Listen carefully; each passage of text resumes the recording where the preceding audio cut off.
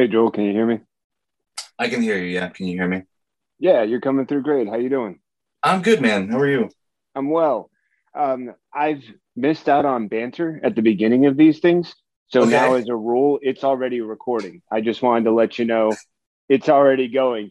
But I've had Okay. one Great. group of like five or six folks on, and for like 10 minutes they were just quipping and having it on. It's like you're you're killing me. Can I hit record? Can I just? So I've just learned now. Like it gives you that option to start recording as soon as you start the video, and Right. I've now taken advantage of that. So I like to let everyone know now, as soon as you come on, like, hey man, you're live. It's going. If there's something Actually, that's it told happening, me it told me it was being recorded as soon okay, as the room opened. So wonderful. Glad to hear. I wanted to make sure because as much as I would like to trust technology, I mean, who do you trust, right? yeah, always gonna be careful.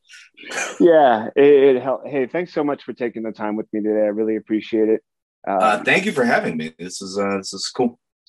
yeah, hey, I want to take a moment because we'll get back to him, but none of this would have probably started if not for a mutual associate of ours, Mr. Carl Slominski, Yeah. who let me know about your project. And then, unfortunately, as freelancers' life goes, I got so swept up in a project that by the time I got the chance to catch up, you'd had already funded. You went through Forever Winter was official, Yeah. yeah? Yeah. I mean I think I'd already funded and been delivered by the time Yeah. you reached out. Yeah. Which is So very that's uncommon for Kickstarters. But yeah, Carl.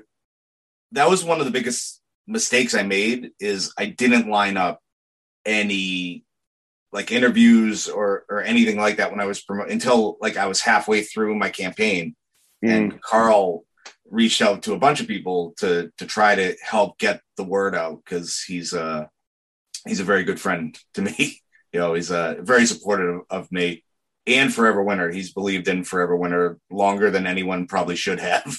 Uh, so I'm very well, grateful to have him in my corner.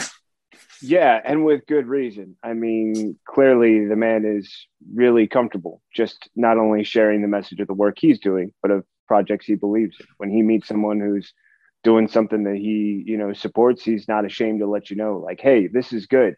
I'm backing it. Here's why you should be. Yeah, yeah, yeah. So I want to start out with the simple fact that when I did get a chance to look over Forever Winter, I was totally caught up with the idea. And I thought it would be a fun way to sort of start, and then we can sort of wrap around to some other, I think, fun topics, which I think should make it interesting. Tell me about Forever Winter, because the first thing I noticed was the intro from Carl and the date on it, which was 2011. Yeah. And Should my audio be going through my headphones or through my computer before it we? should be fine. The system should It be should be good. I'm fine. hearing you. Yeah. Anytime I can hear you, I usually have good recording quality. So I feel confident Okay. about that. Yeah. All right. I Um, just don't want you picking up yourself, but okay. yeah, no problem. All right. Uh, Yeah. Forever Winter. I started it. Actually, I started developing it in Qubit School. I went to the Qubit School from 2003 to 2006, and I launched it as a web comic after graduation in okay. I think 2007. And I just realized at a certain point that I had planned so much stuff further down the line that I wanted to get to sooner. And a lot of my influence changed in that time. I mean, 21 versus, later 20s. And I was just influenced by a lot of different things. So I actually started over in, I think, 2009. And the first issue came out at Small Press Expo in 2011. So it's been a long, long journey to get to this collected version that is out in the world now. It's quite an evolution. Absolutely. Was there one significant change that you noticed when you were, going through that revision process in 2000 or leading up to 2009? Or was it a culmination of, many parts, but coming up to a sum? There was a big part of it was so a lot of the first pages were done in school. So mid 2006, I had improved vastly by the time I got to like 2009. I was like, wow, this stuff really isn't aging as well as I would have liked. I always say that when I left Hubert School, I left with a certain set of tools, but I still had to keep developing my style and working on it. So I just said, I gotta go back, because the beginning of this story isn't going to look how I want it to look. And just keeping developing certain things, it just needed a major rewrite for pacing and all sorts of stuff. And so I bit the bullet, and I was like, you just have to do it. You have to go back and start over. It's that process of revision. I mean, once you start looking at something and you've gone to a certain point, you look back, you're going to ask yourself those questions. Does what I'm doing now match up with everything that I've done? Or do I need to reflect the changes I'm making presently in what's preceded it? How good is that flow? And then later you're probably going to read it through a couple of times through, and it's like, okay, because for me, I come at everything as a writer. I'm a freelancer. I do some kids' comic scripts, but everything about what I'm doing is basically falling into a series of processes. And one is the creating, and then two is the refining and the revising. And then, of course, there's the other steps after. But it seems like that revising, you can do 10 or 20, 30. I've got a short story. I can honestly, I would tell students, I'm like, yeah, I got about 46 revisions on that thing. And they're like, you can see their hearts breaking. They're like, I don't want to write anything 46 times. That sounds like punishment. But Absolutely. At the same time, if you know what you want it to be, it's work that you're willing to do. You can imagine anyone passionate about something, if they care about how it's going to look at the end, that's going to be something of a spurring of your efforts, right? Absolutely. I mean, and you have to be kind of unprecious, I guess, with your thing. You have to be willing to kind of blow it up to make it better. And that's what I did. Yeah, I know that everyone gets really sensitive around that phrase, kill your darlings. And, so much has been said about it. But at the same time, it's about what are you emotionally attached to and what actually works for what you're doing. And if you can split that line, if you can be honest with yourself about, well, I really love the way that sounds. Yeah, it's great. It's beautiful. Snip it out, put it on a T-shirt somewhere. But in the meantime, does it work for the story you're telling? And if it doesn't, man, that's a hard let go. Yeah, absolutely. You might find yourself 20 years later, what might have been? So here's the part that I'm interested as well, because if we're going to talk about revision, I enjoy the idea that allows us to open up everything about the process. And I'm curious, when it comes to you, your name's all over this book. You're the writer. You're the illustrator. When I looked at that idea, I wondered, for you, which comes first? Is there like because talking with an artist about character creation, I feel it starts different for everyone. It can come with an idea, it can come with a look. For him, it was about fashion and about body shapes and like taking something you don't expect and putting it in an expected environment. And what I found interesting was considering, well, for you, do stories begin visually, or do they begin with a language, a sentence, an idea that becomes something developed through writing first? I think for me, I've always said that I'm an artist first. I'm an artist who I'm an artist who writes. I'm not a writer who draws. So, well, there's definitely been times where like a line of dialogue or something will spark how I see a scene. But for me, it is mostly visual. It's the way the characters are standing or the setting or those types of things are what really kind of get my creative, flowing, so to speak. But, it all depends. This book's almost 300 pages. So there's definitely a little bit of everything where, with a dialogue scene, it might be the back and forth between the characters is what really like gets me excited to do it. Understood. Yeah. I'm torn sometimes. Well, I'll be working on a script, and it's a kids script is one that I do the most often right now. So I'm usually trying to think of if the story or the vision works out better for me as I'm telling it. And in many occasions, I'll get caught up in the dialogue between my characters, and that will guide my panels, at least for the first like 6 to 8. And then I'll know that I want that to come to a visual. I'll put in a description, but oftentimes I'll find myself leading with one or the other. Sometimes it's lovely. I can write the dialogue and I can see the picture and I can do, but other times I'm like, look, if I can't picture it right now, keep the dialogue going, come back through and imagine that image that works with the dialogue and tells your story as you're moving it forward. Right, right. So it's interesting to hear your process, with this idea of, yeah, it can be one, but then when I'm looking at a 300-page book, I'm going to be caught up in those parts that make the story compelling and also give the story the bones that you then sort of, add this art to. Post-apocalyptic future. Usually it's something that comes when we look into the future and don't see the best possibilities ahead of us. At 21, I was definitely not seeing a lot of great possibilities. Actually, I think it was probably like by the time I was like 10, my father had a very common phrase for my sister and I, which would embarrass him when we would repeat it as adults, but he would say, life is hard and then you die. And that's the story. And it was a harsh reality, but it shaped my vision. By the time I was in my 20s, I was like, "What? Look, are you kidding me? Want me to tell you how bad it's going to get? This is wrong. This is." I can imagine that vision for you was very specific.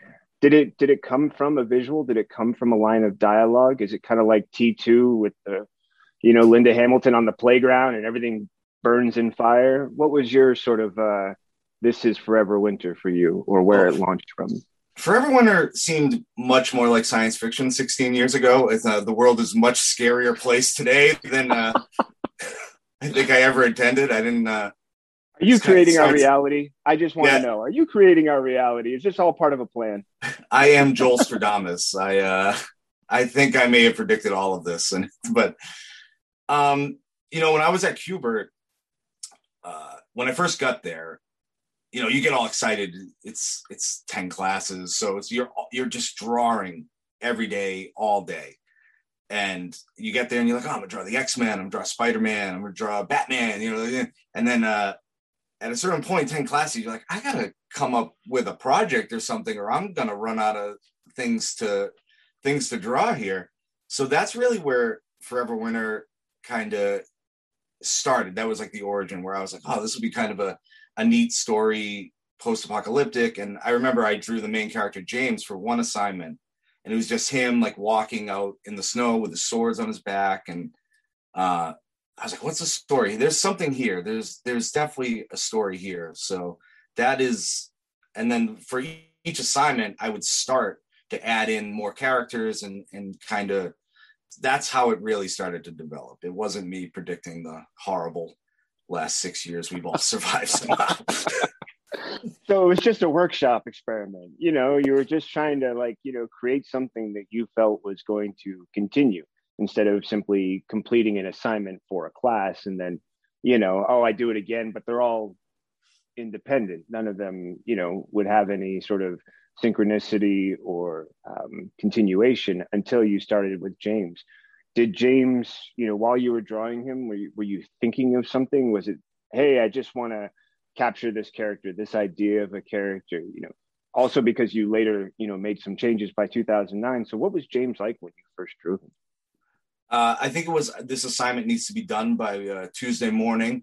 Let me get in here if I don't get this thing. But it was after that, I was like, oh, this is kind of neat. Like, what is this guy looking for? So it was just him like walking out in the snow. And I was like, well, what's he looking for? And then the next assignment, I drew like a guy in a bombed out church and the snow coming through. And I was like, oh, he's looking for this guy. Well, why is he looking for, this guy?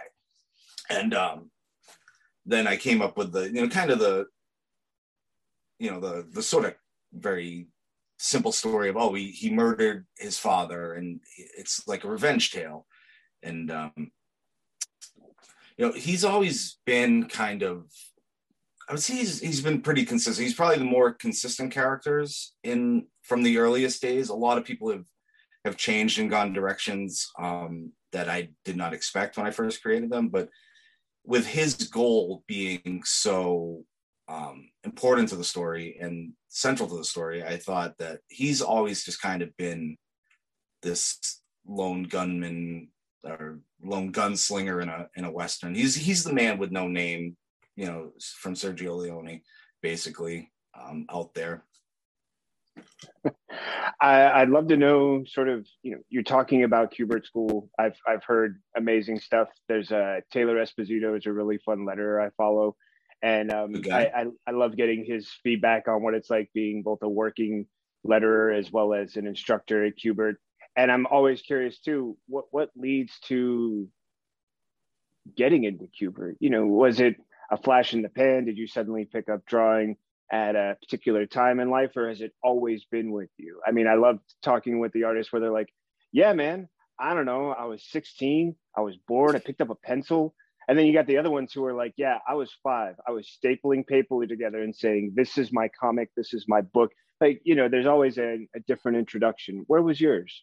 Yeah, that was me. I have comic books that I made when I was 5 years old that my mom still has. My mom was my first letterer because I don't think I could write yet when I was making up these crazy stories. And I mean, I did like classes when I was a kid. It's always been part of my life. And I actually went to a trade high school where I studied commercial art. Oh, And wow. then, yeah, so it was a trade school. So it was 2 weeks of shop, which was commercial art, and then 2 weeks of academics, and you'd flip back and forth. And I met Joe Daxberger, who letters Forever Winter. I met Tony Sidani, who did one of the backup stories in there. We've been friends now for like 25, 26 years, which is, Wow. is crazy. So then from there, I went to community college, and Kubert had always been my dream school ever since I read about it in Wizard magazine back when magazines were a thing. Kids out there, magazines are like small books that used to come out monthly, and you had to Kind of glossy. They had kind of glossy. pretty, Yep. beautiful colors. Yeah. It's kind of like if Twitter was less horrible and was printed. And mostly one way. Yeah. Yes, absolutely. And yeah, so I was wrapping up at community college, and I always, one of the schools I had considered going to was like Mass Art in Boston. And, I said, if you go to Mass Art, you're going to do a lot of the same things you've been doing so far. Or you can finally apply to Kubert, because I was very scared to apply to Kubert because they used to talk about how hard it was to get in and how few people made it into the school. So I was always very intimidated by that. But I was like, you got to at least try to get in there, because that's where I had always wanted to go. And I applied, and I ended up going in. And I remember I applied, I got accepted, and I went for a tour of the school. And I just remember being out there, going around and just seeing like, yeah, this is definitely where I have to go. This is where I need to be. And I'll never forget, I was sitting eating Chinese food in the front seat of my parents' car. My dad had driven me down there for the tour, and Adam Kubert like walked by and went into the art store. And I was like, oh my God, I have to go here. Like Adam Kubert just went into the art store. It's like such a weird thing. I could be in there. We could bump into each other. Who knows what could happen? I mean, Yeah, yeah, he ended up, a couple months later, he was teaching me narrative art first year, which was just a trip for a kid who grew up on 90s X-Men comics to sit. I remember we were in class one day, and he's like, oh, yeah, I got those, I think it's like Wolverine 92, the one right before Age of Apocalypse, with all like the splash pages, the right. double page. He's like, yeah, he ran down to his studio and brought it up there and brought it into class. And you're just like, what? Like, that was worth first year tuition alone just to like look at that thing up close. Hey, how hard was it? You mentioned that was like, taking a big leap. You finally sort of came to that point where you're like, all right, I'm going to take the leap. I can, really pursue this thing. One is kind of a guarantee. You've already got trade school experience in commercial design. You have an understanding of what the expectation is. You go through UMass, you're going to come out, people are going to be picking you up. You're going to have a probably a pretty solid career. You look around and there's a lot of great opportunities for commercializing art or using art for commercial purposes. But when you make the choice to go to Kubert, how hard was it compared to what you believed it was going to be? And then also, were there any surprises like, hey, it could be hard, but it's doable? Or, once you break this all down, it's just about meeting all the requirements? Or was it more of like, I don't even know how good I am. I'm just giving you this and lighting a candle, maybe foldings, maybe sacrificing an animal, whatever, get me in. I mean, getting there, it's a lot of work. It's 10 classes. I remember being in community college and my student advisor saying, don't take more than 5 classes. It's too much of a class load. You'll cave under the pressure. And then you get to Kubert and it's 10 classes a week. It's 2 a day all week. And you are drawing your ass off. And, but for me, I mean, I wasn't the best person in our class, I don't think, but I worked hard. I always got my work in on time. I made sure to, really focus on what I was doing a lot of the time I was there. But it was what I expected, I think, for the most part. Okay. Luckily, the group of guys I went to school with were all very cool and definitely helped me out a lot. Even with a lot of them, guys I hadn't talked to in years came out of the woodwork to help fund Forever Winter. So it really always meant a lot to me to go to that school. And I know like some dudes who went there, like, don't talk that nicely about it, or they want to make it seem like they were all self-taught. I think that's like a big thing. Like some dudes, they don't want to admit they went to Kubert school, or they don't want to admit they went to art school, that they were, that this is just some easy thing that they do. But I've always been very proud of my time there and to be a QB and all that stuff. Is there one thing that you sort of, identify as being the key growth or the biggest takeaway from your time there, or something similar to that? That's like, hey, this is what I came out of Kubert with that I didn't have before I went in there. One specific thing? I mean, I learned a lot there. And then I'll take as many as you feel comfortable sharing. I try and just give her like, hey, what's one or two? Because but if you're ready, please, whatever you got. What did you take away? I'll take a laundry list. You gotta learn the basics. And I think the school does a really good job of doing that.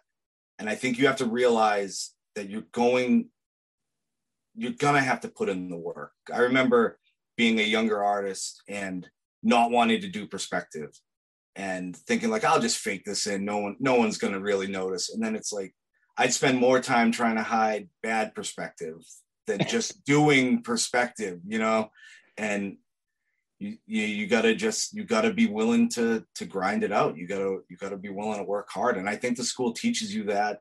And a lot of dudes don't make it through. I remember a dude outside, because it's very intimidating when you're all of a sudden in a group of artists. And I remember a dude talking all this trash, like on the front steps, about how good he was. And then he didn't come back from lunch on the first day. And he was just gone. I don't even remember the dude's name. Like he never came back. So the Kubert school is kind of like, be careful what you wish for, because if you want to draw comics, here's your seat, here's your pencil, get to work. Right. Yeah, I'm reminded of that great phrase, when the gods wish to punish us, they answer our prayers. Yeah. Skill will get you so far, but you still need to work hard, I think, to make this happen. Yeah, I went through a writing program where I remember a teacher was really clear, and he was like, hey, you're going to see that cool group. They're going to be fun. They're going to have the best parties. They're going to be that group you want to be a part of. But if they're not putting in the work you're putting in, ask yourself what that time spent with them means to you. It's just going to happen. There's going to be a cool group, and there's going to be a group that you don't see because they're busy putting in the work. So just keep that in mind, how you spend your time here. And that really stuck with me, this idea of like, yeah, there were people that intrigued me, but getting to know them wasn't as important as the work I had to turn in on such and such a day, or when it came down to complete an assignment. Or for me, always the kicker was the workshop. You create something, you put it up, and then the rest of the class comes around and goes, okay, we're going to tell you what we think. And at that moment, if you didn't put in the work, it shows. I'm reminded of that horrible phrase by bosses that I've heard far too often, either directed at me or somebody else. Laziness will only make you work twice as hard. Yeah, absolutely. So you get into Kubert. You've been fulfilling this sort of childhood dream into high school. You've taken the big leap. You get there. You realize how much work it is. You meet the work head on. And then by the end of it, you're coming out, and Forever Winter by now has been slowly evolving, from the point when it started with James Holden to the time of graduation. What was the process of evolution from when you graduated to 2011, when we've got this great intro from Carl, to the book that I'm holding, or that the digital copy I got, the book that I ordered from you that I'll be holding in my hand? The book is on its way. It should be there. Not worried about that. That wasn't a postage question. It's more about the idea that we were talking about things from 2006 to 2009 and 2011 to now. And that's an interesting process. And I can imagine there's a couple of significant moments that occurred during those timeframes. So when I got out of school, important thing to note about Kubert School is there's like this infectious sort of energy and magic to that school, where it's like anything can happen. So you'd be like, 400-page original, fully painted graphic novel, no problem. Let's do it. And then you get out of school and student loans kick in, and you got to find a day job and all that other stuff. And then all of a sudden it's very, very realistic. So I remember thinking, I cannot afford to print books right now with student loans and everything. And I was like, so I'm going to do Forever Winter as a digital comic. In the mid-2000s, digital comics were huge. We were all spending way more time online with the emergence of social media, and people were looking for content. So a lot of things were like web comics. So I said, I'm going to do Forever Winter as a web comic. That way I don't have to pay for printing. And then the only problem with that is comic books are different from web comics, and web comics are different from comic books. The pacing of a web comic is very different than a turn the page. If you're uploading 1 or 2 pages a week, it's like every page almost has to be its own thing while it's part of this bigger thing. So Forever Winter was completely wrong for a web comic. And, once I burned through the pages I already had, then I'm rushing to get pages done. So at a certain point, I said, this is not going to work in this format. I have to go, this is meant to be a comic book, and I have to go back. And that is when I went back and started to rewrite the book as a comic book the way it was supposed to be, with everything I had, intended to do. As I had developed it more and more between 2006 and 2009, that was really a big catalyst for it. And then you go back, you rework the beginning, you bring this thing to completion. What was that time frame like, from when you had done the original webcomic, then when you went to rewriting it so that it would be this physical comic book that you were constructing? What was the sort of time frame to get it completed and then turn around and start trying to get it to the public? It was probably about 2 years, I think. So probably in 2010, we started Stockpile Comics. It was me, Ryan Miller, who I went to Kubert School with, Jacob Rhodes, who I went to Kubert School with, and Jesse, who I went to Kubert School with. And we had all had individual ideas. And we wanted to do an anthology book, because a lot of, you even see it still today, that a lot of people starting out, it's easier to do an anthology book. It's not easy, but it's easier if you have multiple creators in on like one project. You can split costs, you do that thing. And so we were going to do Stockpile Comics as an anthology book with all of our creator owned. And a new website was coming out called Kickstarter that we didn't really know much about. It was very new at the time. It seemed like a crazy notion that somebody would give us money for that. But what is this madness? what is this madness? I remember reading on like comic book resources about Kickstarter. I'm like, oh, that's a very interesting idea. We ultimately decided not to do the anthology book, but we all launched our individual titles. French Bulldog. Yeah, that's Bruno. I've got two myself. You might have seen me holding him on my lap for a second. He gets very jealous when I'm talking to anyone other than him. So at times, you're familiar. I have two French Bulldogs. I know how jealous they are. They're not big fans of when I work. No. I've actually learned that there's a way that I can set a sort of lap desk with my laptop on the couch with him lying between my legs and then lay that across the top. And that can really suffice. Hey, buddy, do you want to be part of the thing? Come here. He'll come say hi in a second. All right. So right now he's going to whine at me to come over and pick him up because, he's there. Like, yeah, well, I know. What are the names of your French Bulldogs? Gracie and Madison.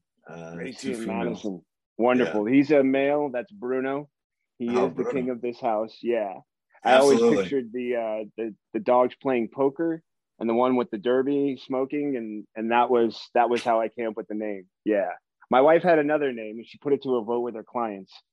I won with Bruno. Nothing you can do about that. And now it's an Encanto and all sorts of other fun stuff. So I just laugh. Like, seriously, I had no idea what I was starting. Yeah, they're great. They're a great dog. They're the best. Yeah, phenomenal. I've got a female pit bull, and it's like he just loves. I mean, I've noticed with a lot of French bulldogs, they love big dogs that they can kind of just jump on and you know kind of roughhouse with. Yeah, my Gracie loved to wrestle a lab, jump up and grab it by its head, and they tumble around. My brother and his wife, my sister-in-law is a vet tech, so they like dog sit and bring the French bulldogs over there to chase the dog around to tire it out. Yeah. That's a good idea. Yeah. So as you can see, Bruno likes to be part of these things. It's never a guarantee. I can pick him up and start one out, nothing. And then I can be in the middle of recording an intro for something and he's like, oh, and I'm like, okay, pick him up. Hey, everybody, Bruno's a part of this thing today. And I've learned my podcast will always feature this kind of snarbling, snoring sound in the background. And it's the soundtrack of life, right? Yeah. You get used to it. You miss it when it's not around. Where are those two? What are they up to? Exactly. Come on now. Not around when I need you. Always need me when I'm busy. But so Stockpile Comics. Bruno, you did your best to distract us, my friend, but we're going to stay on track. With Stockpile, an interesting idea. And I can relate to the anthology. I'm part of one right now that's in the process of being created. And that was the argument that was pitched to me. It's like, hey, we know you're working on some independent stuff, but we want to do an anthology. We feel it can offer us all exposure, easy way to fill content, also a great offering because people aren't committed to one type of storytelling. You have a variety contained within and you can find your favorites, but you broke up that idea instead and then turned it into everyone, launching their own individual projects on Kickstarter. Did that change the sort of shape of Stockpile as you had originally created it, but did it then offer some opportunity as well? What was that sort of influence like? Because Stockpile was one thing, and then Kickstarter and the anthology and things sort of changed at that point. It wasn't like we didn't plan that much for the anthology. Okay. As you know, with anthologies, there's a lot of moving pieces, and it's really hard. And indie comics is really hard to get. To get all the stories done at the same time would have been really hard. So I was probably further along than most people in the group because I had already started. So I didn't want to wait. So, I mean, there was no hard feelings or anything. Everybody just ultimately thought that it was the better way to go. Sure. And like I said, Kickstarter was still new. I don't think we really could wrap our heads around what that meant as of yet. And I don't know how successful we would have been. Nobody really knew who we were or anything when we were starting out. So I think the way we went about it was the better way to go about it. It sounds pretty organic. It seems like just one of those things where it's like the more you look at it, you look at what you have, you look at what your best options are, and you're simply trying to get to that finish line. You're like, That's look, I've it. got this Yeah. thing, I know I want to get there, where are we? And if others are kind of also saying like, hey, I'm not where you're at, get up there, man, do your thing, we'll catch up later, everybody's on their own sort of timeline, which I think Yeah. can be a really helpful, responsible way to you know ask yourself, hey, we had an idea, this is where we are with it now, what's changed and how do we need to adapt if we're going to survive, right? Right. Yeah. So But it worked out well.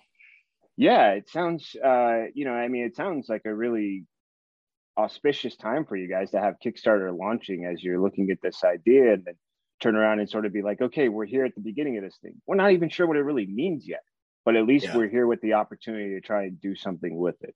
So that's pretty fortuitous. I'm really intrigued. I'm curious because he's in the intro, and by now I feel like it might be getting close to him. Carl totally, like, I went for Evermore Falls. I totally, was like, oh yeah, dude, you got me. You've got a story contained in the book about all the tropes that I'm gonna get into. He was Yeah. definitely like, hey man, do you love the 80s? Do you love Goonies? Do you love great stories about fun? And it doesn't have to be too serious. It can just be a great time.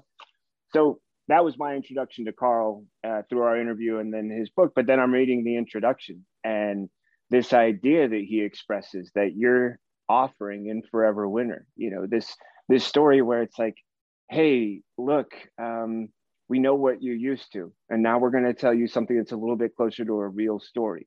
Nobody's perfect. Everybody's doing their best to get by.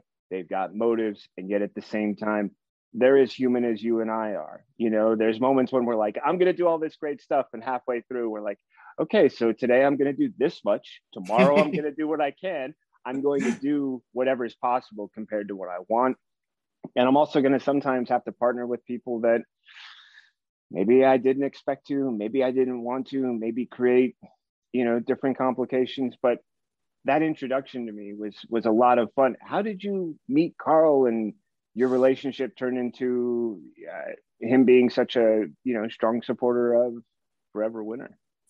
We were classmates, second Okay. year and third year at Kubert. Okay. And there was a lot of guys at school that wanted to break into the industry, right? They only wanted to do Marvel, DC, Big Two stuff. And me and Carl kind of latched onto each other pretty early because we both wanted to do our own thing. And Ryan Miller too. The guys I ended up forming Stockpile Comics with were the same way. We were the dudes. Hey, if we could break in, that'd be fantastic. But if not, we'd still love to do like our own stories. And me and Carl used to go for pizza at lunch. We'd go to this place, M&S2 in Dover, New Jersey, to give them a plug. And we would just like pitch to each other like things. Oh, this is going to happen. That's going to happen. And he would do it for me. And we would listen to each other's like outlines and stuff all the time. And when I got out of school, when I was doing it as a webcomic, I said, well, I want to test the waters, and I want to print something. So I wanted to do a book with 3 short stories. The 3 short stories being the one that Carl did that's in the book now, the original version of Before You Say Goodbye, and one other story that I can't remember.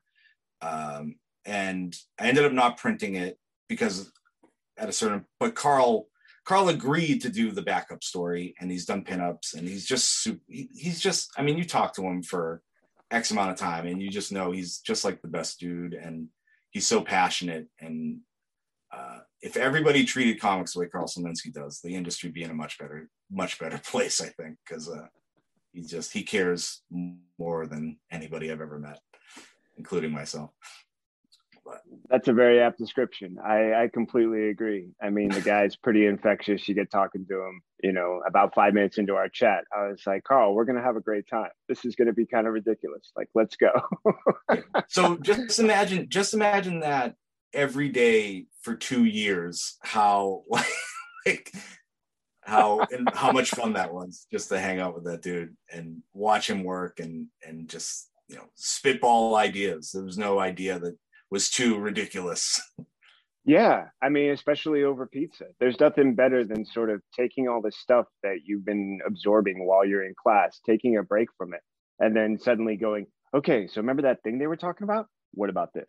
Okay, we heard about this thing. Here's this. Hey, I got this idea. And you're just talking shop with somebody else who can, build on your ideas, take them in a different direction completely. And it's that sort of blessing when you're collaborating. You have a perspective, but the other person shows you something you never considered, never would have imagined until they say it. And then you're like, oh, look what you just did. You just turned this idea right in my head. Like I picked up a Rubik's Cube and flipped it over and went, oh, there's other colors on the other side. You should see this. It's really kind of Wow. cool. Right. Wow. And now you've opened up huge possibilities. So you and Carl are introduced at Qbert, you have this great plan for one project. It doesn't work out the way, you intended, but eventually, you guys maintain a friendship as he's working on projects like Evermore and Icarus. You're working on Forever Winter. But then we get down to the part where, you get from that to funding the Kickstarter that just went through and that has now brought this book to life. What was that time period like from 2011 to now?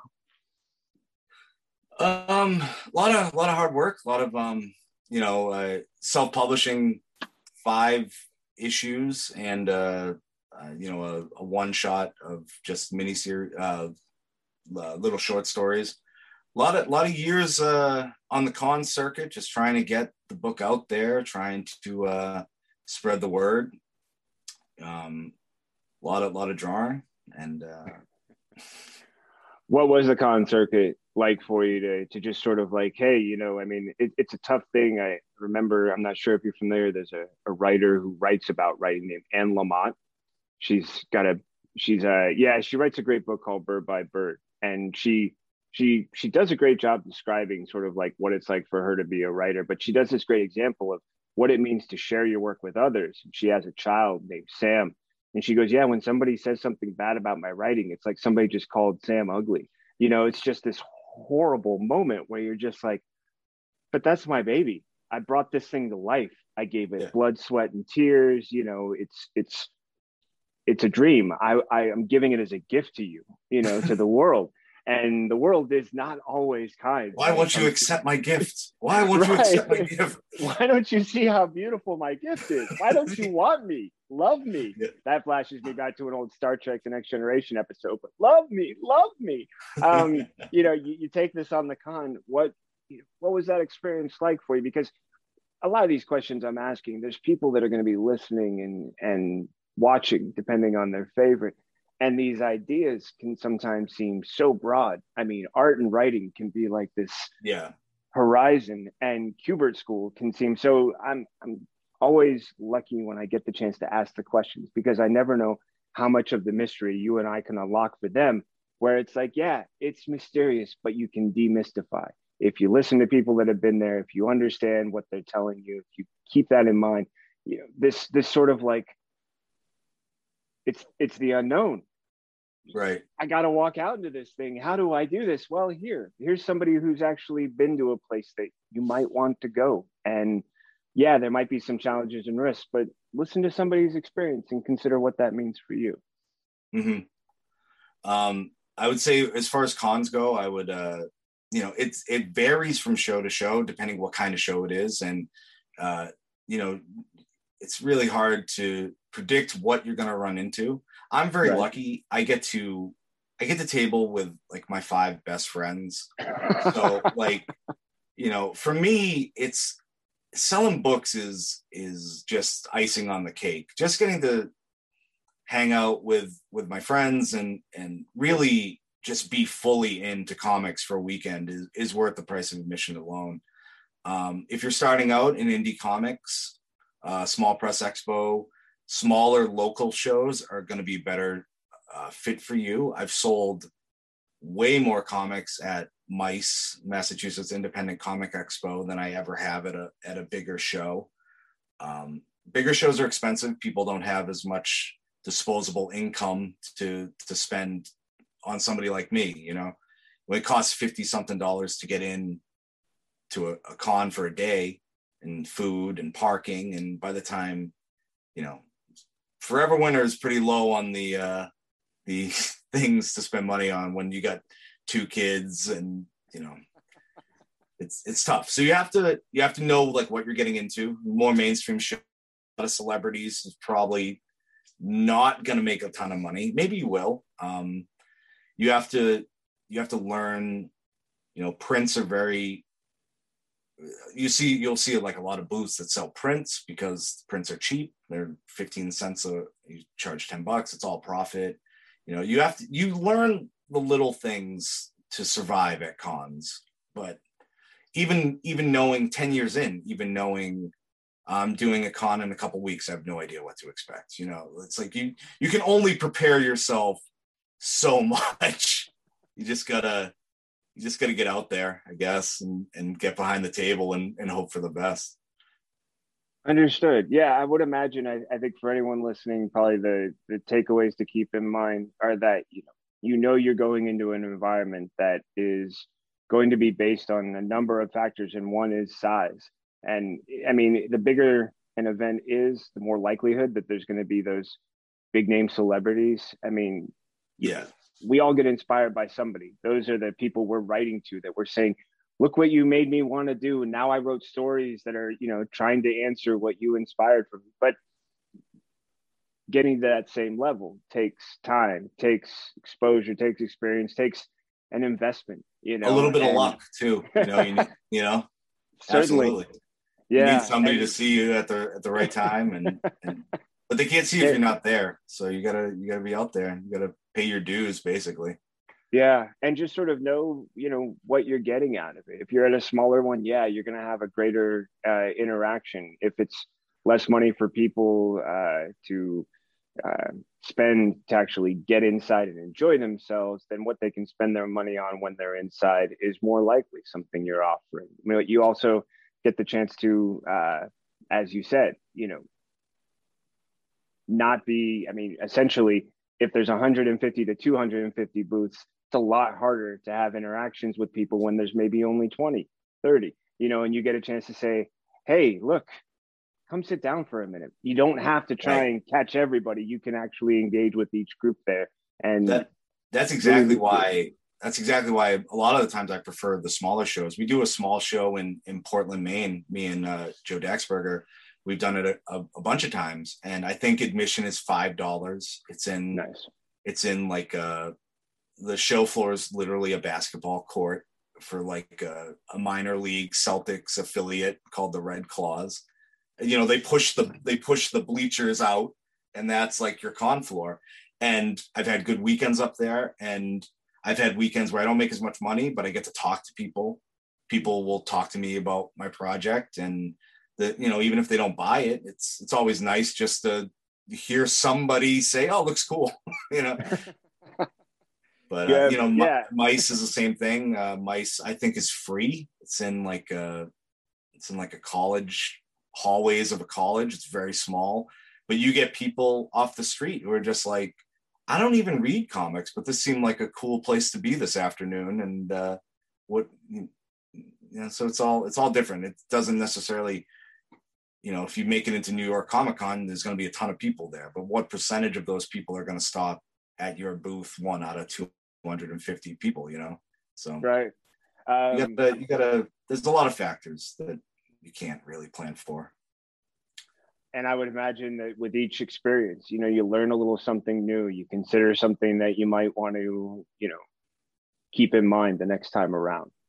Whether you see something that somebody else is doing, and you're like, oh, that's that banner setup is really interesting. Well, maybe we could do that, or maybe the handouts, or we've printed preview books and handed them out and tried to get people to the table. It's like you learn as you go, and you're gonna have to find out what works for you, because what works for me might not work for somebody else. Definitely.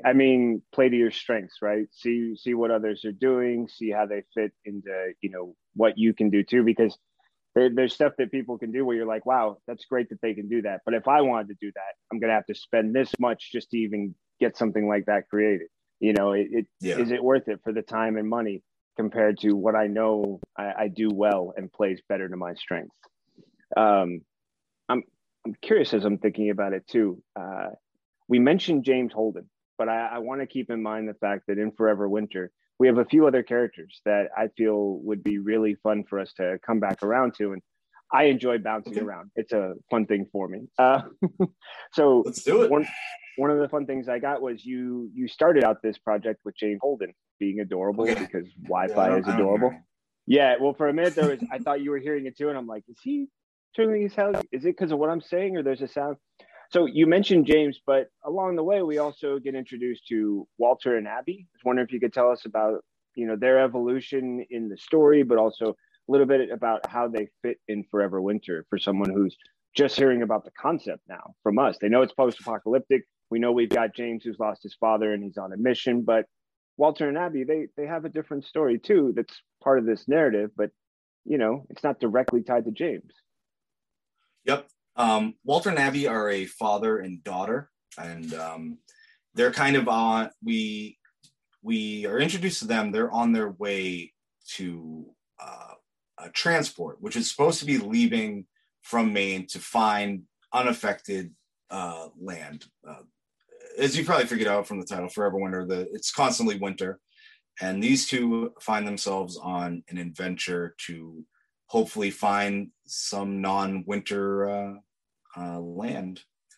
They were created pretty early in the process because I knew as soon as I started expanding it, I was like, there has to be more story than just the revenge. We're going to have to introduce new characters, and we're going to have to meet these other people. And if this was real, there would be all sorts of people on different journeys throughout the world that he could interact with. And James is, as we've discussed, is very angry at the beginning of the book. He's on this mission, and he meets Abby and Walter, and I think under different circumstances he'd want to go with them. He sees this sort of adventure that they're on, and he's like, oh, that sounds fascinating. If I didn't have all this murder to get to, I think I would want to do that instead. I think he's seen a lot of he's on the trail of a serial killer, and he's seen a lot of horrible things the last couple months. And these are the first two characters he meets where he's like, he sees good in them. There's even a line in the book where he says, I don't know if you know, but you're not supposed to be nice anymore. There's something like that. I should know what I wrote, but I wrote that a long time ago. I know exactly the line you're talking about. I really enjoyed it. Yeah, he's giving the hug. This is the moment when they're separating from each other, and he's saying, "Look, I don't know if you've heard, but the world is not as nice or kind, Yeah. or people don't treat each other the way you treated me. It'd probably be better if we had more like you out there." It actually reminds me a little bit about what you were saying about Carl in the comics industry. I feel like that's what James is saying to Walter and Abby. Yeah. We have some hope in the world if it's you two, and it makes sense to me that they would be the two who are so hopeful that they see this idea of a transport, of seeking out unaffected worlds as being something that they would believe in. They carry that kind of hope. They're almost like a beacon. And their relationship, father and daughter, I mean, I think any parent child dynamic. Cormac McCarthy, On the Road, or sorry, The Road. That great idea. Amazing book. Right, beautiful story, and it's that knowledge for anyone once they reach a certain age that there is a responsibility in the mind of any parent when it comes to their child. Leave, the moment before you're gone, knowing that they have a better future ahead of them than the one that you had or the one that they came into the world having. And it's interesting that in this story, it's not like the cataclysm just happened. This is 30 years after 30 plus years. 30 plus years after a tragic event, that this is a defined world at this time in the eyes of most of the people who've grown up in it.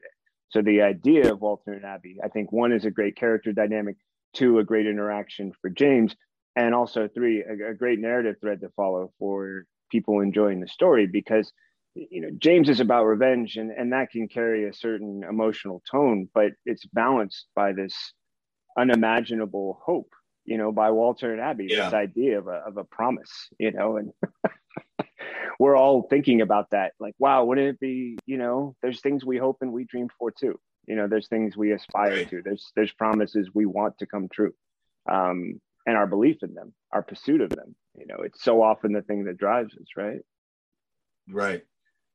And with Walter, like you said, most of the characters, this is the only world they've ever known. This is just how life is for them. But for Walter, he's older. He remembers the old world, and he does not want to accept that this is the only way that things can be. And I really like that element of the story where it's like, we can be better than this. We can rebuild, or we can start again if we're brave enough to go out and find it. Yeah, I'm encouraged. I love that way that parents in stories can offer that for their children. That they can suggest, like, look, you don't know anything more than what you've experienced, but I've experienced a little bit more, and I know, and I believe, and that's what I'm offering to you, my knowledge and the possibility that can potentially offer for you. Um, I think it's one of those things that is a really powerful component, and I think it does a wonderful thing for your story. So I was really, you know, pleased that I could consider, like, hey, I know we can talk about James a lot, but I want to talk about Walter and Abby, and then I want to talk about another component that I feel really offers a great tone and something that's not hard to see. I recently watched was it Raised by Wolves? And there I Mm-hmm. saw a religious concept that was introduced in a very intriguing idea. So when I talk about the Children of August, where did they come into the process of the story? And tell us a little bit about them for those who are just hearing about Forever Winter, because now we know we've got James on revenge, we've got Walter and Abby, a father and daughter, seeking out promise. But the Children of August have a very different mission in mind altogether. So the earliest version of Forever Winter, I always wanted there to be a group that James would come up against. And being a young man, I thought, what if it was the 10 best swordsmen that were alive in the world? Very, very simple concept. And as I started to rewatch it, as I started to rewrite it, I saw a documentary called Witness to Jonestown. I don't know if you've ever seen it. It's about People's Temple. And it's a heartbreaking documentary. If you don't know about People's Temple, it's Jim Jones and his group of followers went down to South America and built a compound to live. And with the family members were worried about him. A U.S. senator went down to investigate. The senator ended up killed, and they committed mass suicide. And I said, it's scary when a dude has a sword, but when a dude has an army of people that have swords, that's way scary. And I said, Jim Jones is the villain that I've been looking for in Forever Winter.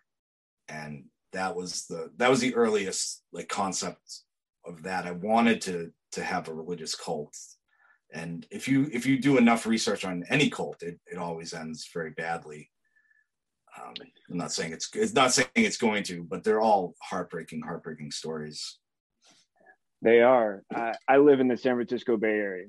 Jim Jones is part of the fabric. You can't talk about cults without understanding how much he changed the landscape here in the Bay Area for a lot of people. I mean, it's so interesting how many different layers there are in a place as condensely packed as here, and how many different facets of life that experience touched. It really changed so much afterwards. Like you couldn't think about faith, belief, or programs that offer it in the same way anymore, because you knew that possibility was out there. Once that event occurred, it really changed. And I was moved by that example because I've also been lucky enough I interviewed a gentleman who's a writer, and he was in a cult. He described his experience. This was in the 70s, late 60s, 70s, actually. And he had come out of school, got into this cult, and it turned out the main guy modeled himself after the lead singer of some 60s rock band and was stealing everybody's money. And the whole purpose of the cult was to fund his rock band, because he saw himself as some sort of guy who could who could do all this. And it was tragic. The Yeah. guy who I interviewed, he ended up getting literally beat down in a bar and thrown out in 20-degree weather and told, "You're out of the cult now. You know, you dared to question anything about my authority." And that led him to becoming a resident of California and then a freelance writer himself. And this was this like wild evolution. But yes, when it comes to cults, it's something that people want to believe in. It offers protection. It offers security. They're building a new world when Forever Winter Yeah. opens with them. They're offering this community, and yet at the same time, there's terms with that community. You know, if you want to live there, you must abide by certain things. There's expectations, there's rules, and you surrender a certain part of yourself towards that collective when you make that. So I thought it was a really interesting idea to offer, because at some point people are going to seek those things. The structure of the world around them is falling apart. They're going to look for comfort, security, safety, much as Walter and Abby can see that transport as being the future for them. Others have seen the Children of August as being like, hey, that sounds too fanciful. This is real. This is right in front of me. This is something that I can be a part of right now. And it's offering that immediate return: food, shelter, you know, a sense of belonging. Community, those are all, community. yeah, those are all very appealing ideas, you know, when otherwise it's just you and the next guy or the next person. And you're just fighting against each other for whatever limited resources are left. Yeah, that was, you know, if you watch, I mean, I don't watch them because they bum me out, but like Doomsday Preppers and like the shows about those people is it's kind of played, you know, it's almost played like the joke's on them. But my thought process was, if you had a survivalist group, a cult, who had all this pre-set up, and then something did happen, they would go from laughing stock to the most powerful people in the world. And that's really what the Children of August are. It's like they, you know, nobody's laughing at them anymore because they're self-sufficient, and they were born for this world. You know, they've prepared for it. So it makes them very dangerous. Definitely. It also gives them a power of like prediction of, you know, hey, these guys saw it all coming. They're the only reason that we're able to enjoy what they have is because they were prepared. You know, this is clearly the right path. For anyone listening audio, I just made air quotes, but right path. And that can be something that can be a very strong thing to believe in when, you know, everything else that you thought. So here's an interesting thing that this leads me to, because it's a question I've come across recently, and I've been having fun thinking about how I can pose it to artists and creators. In your opinion, do we learn more from quote unquote heroes, quote unquote villains, or in stories, or do we get those sort of insights from the characters around them? You know, so often it's Superman versus a bad guy, or it's another story in which you have a very clearly defined hero and you have a very clearly defined villain, and then from that, you know, who are we really taking things from? And I pose it in this way because I think to myself, look, when it's a young hero emerging, they have to take risks, they have to step outside their comfort zone, they have to take on responsibilities. But later, if they become something of an established hero, they can actually be blind to what they don't pay attention to. And it can be a villain that can rise up and say, I'm the product of what you're not paying attention to. And I'm now something you have to deal with, because your perspective, just like all of us, is only limited to what we think is important, what we see is going on, what we're aware of. And depending on the story, I can learn a lot from a hero because of the skills or attributes that they're offering and how they confront a problem. But I can learn as much from a villain who's saying, hey, hero, guess what? You're not paying attention and it's time to open your eyes. And usually it is with something nefarious. And then I had an artist recently who said, yeah.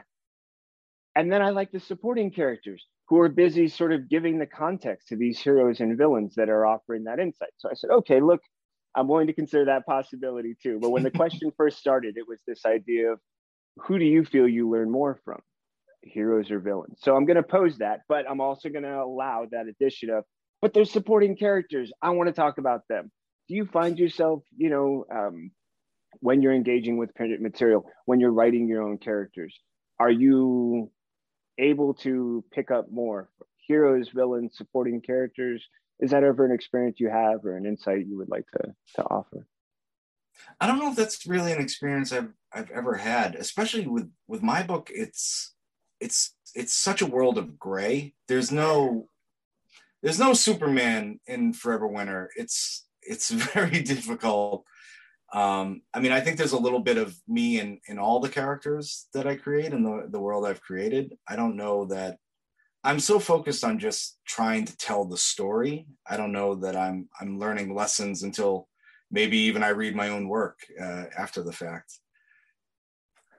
That was the reason I wanted to pose the question to you, because this is such a great book. And I found like, okay, this is where this question actually has a different context to it completely.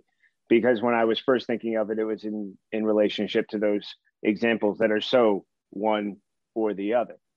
But even with some of those characters, I'm reminded of the fact that in their own minds, they see themselves as the hero. Oh You look at yeah, the yeah, example of Thanos from the books and the movies. The guy was very clear. You will have a better future if I do this one horrible act.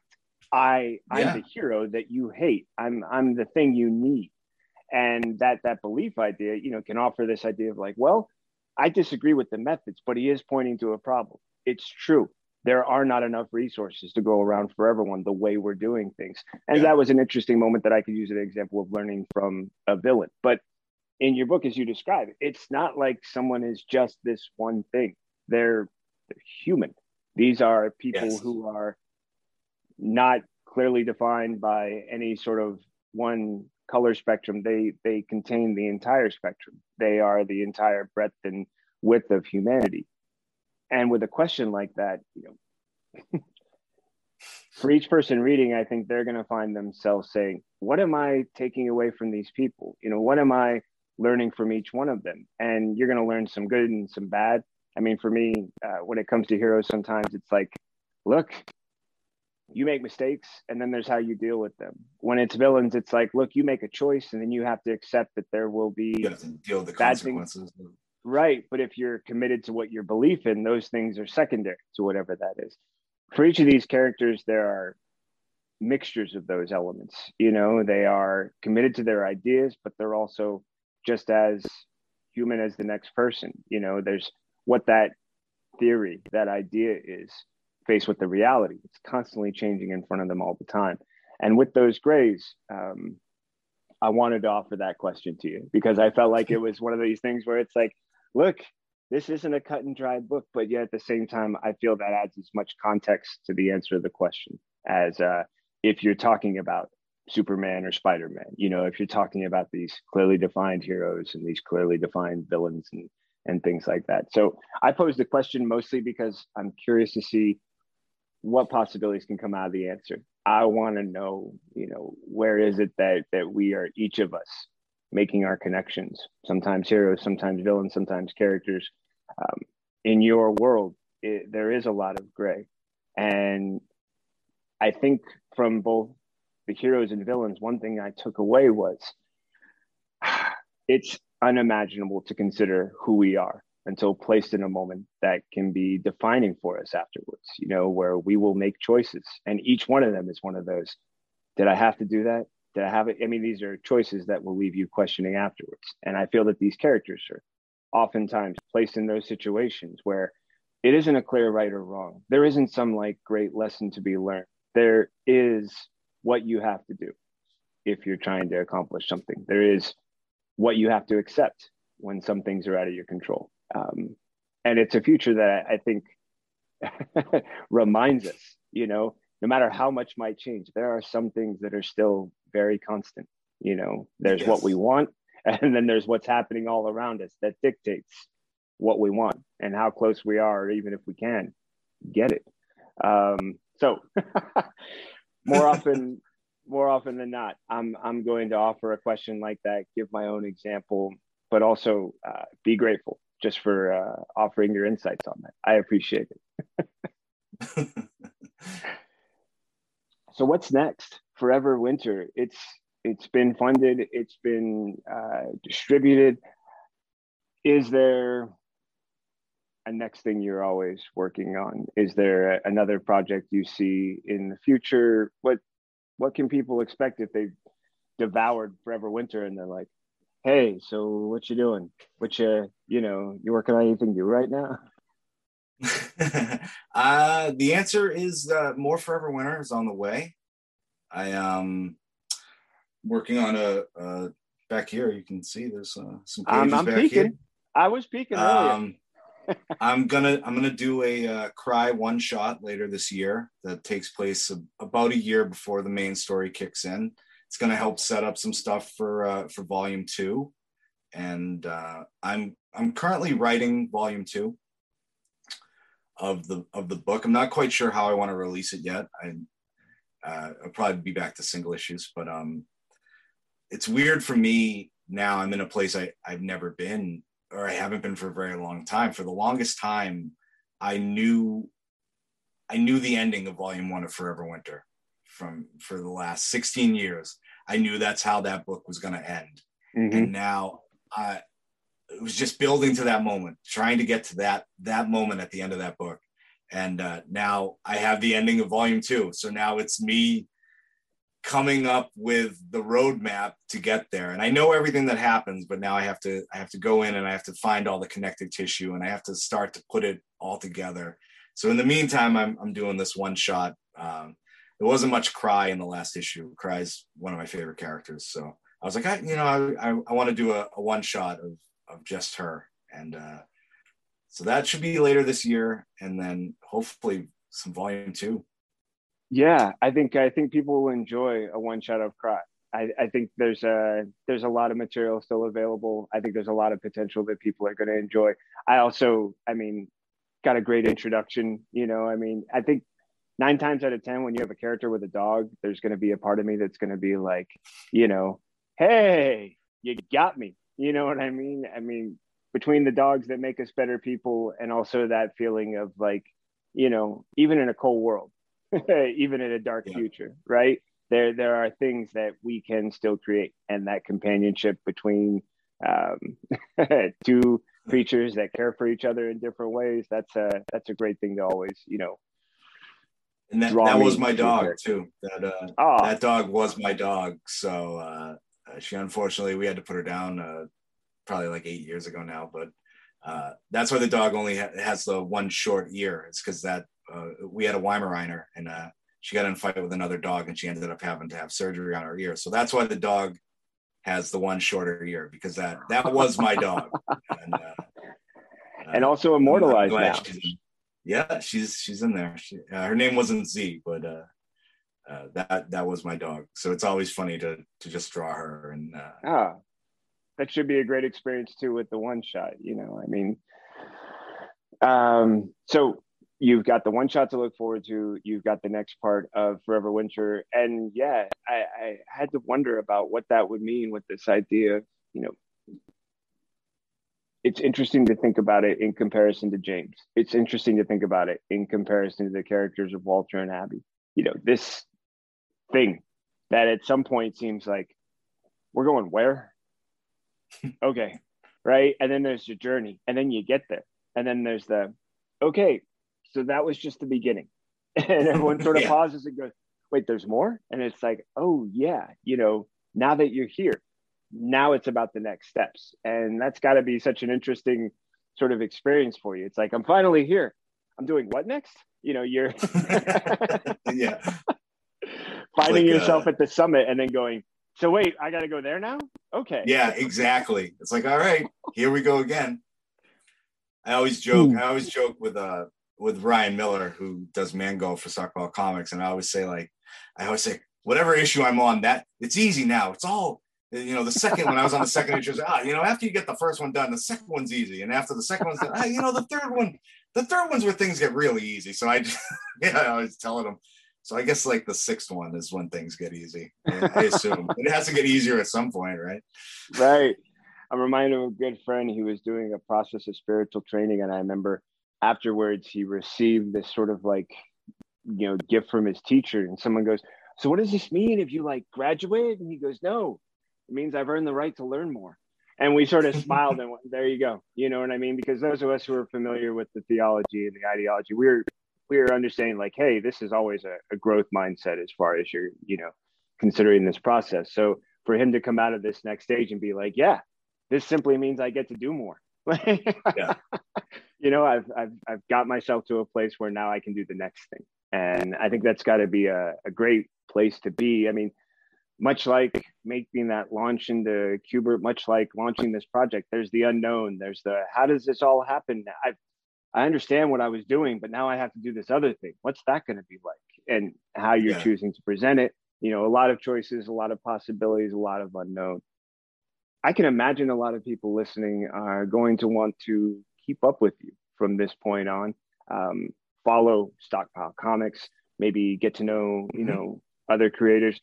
How can let me just say to you, what's the best way that they can keep up with you? I'll do my best to include as much as possible in the liner notes, but for those who are audiovisual learners, they might be listening to you right now going, just tell me where to go, man. I'm writing it down. I'm recording this. Just how can I keep up with you guys? We're on all the socials. So you can follow me on Twitter, Joel, Joel _Lolar, LOLAR. That's my Instagram and my Twitter. Stockpile Comics is it's just Stockpile Comics. It's on Instagram and Twitter. We're on Tumblr. I don't know if anybody even does Tumblr anymore, but you're in all the places they might go, maybe they don't go. Yeah. We're on basically everything except TikTok. We're not dancing out there in the streets. So you make me feel better because my moves have not improved, and I simply know if I put them up there, they'd be like, "Dude, go away. Someone else needs this space." I don't know. So I completely understand, but yeah, I'll make sure that they know how to get there and where to find you. More importantly, let me just thank you for taking the time to share with us. I love meeting with people that are launching projects, but it's only one process. Afterwards, I don't always get to follow up with them and find out. With you, we reversed it. I got the chance to talk with you after your project funded, after we get a chance to talk about like, hey, not only is Forever Winter here, but there's more coming. So you can get your hands on a copy. You can look forward to what's next. You can follow on social media to keep up. I really appreciate it, man. This was a lot of fun for me. Thank you for having me on. I had a great time. And I was way more stressed during the Kickstarter. So this was probably the better way to do it. It was a ball of stress. And everything's done now. So we're good. And now I can just sit and talk about the project, which is always nice. Not worry about going to the post office tomorrow.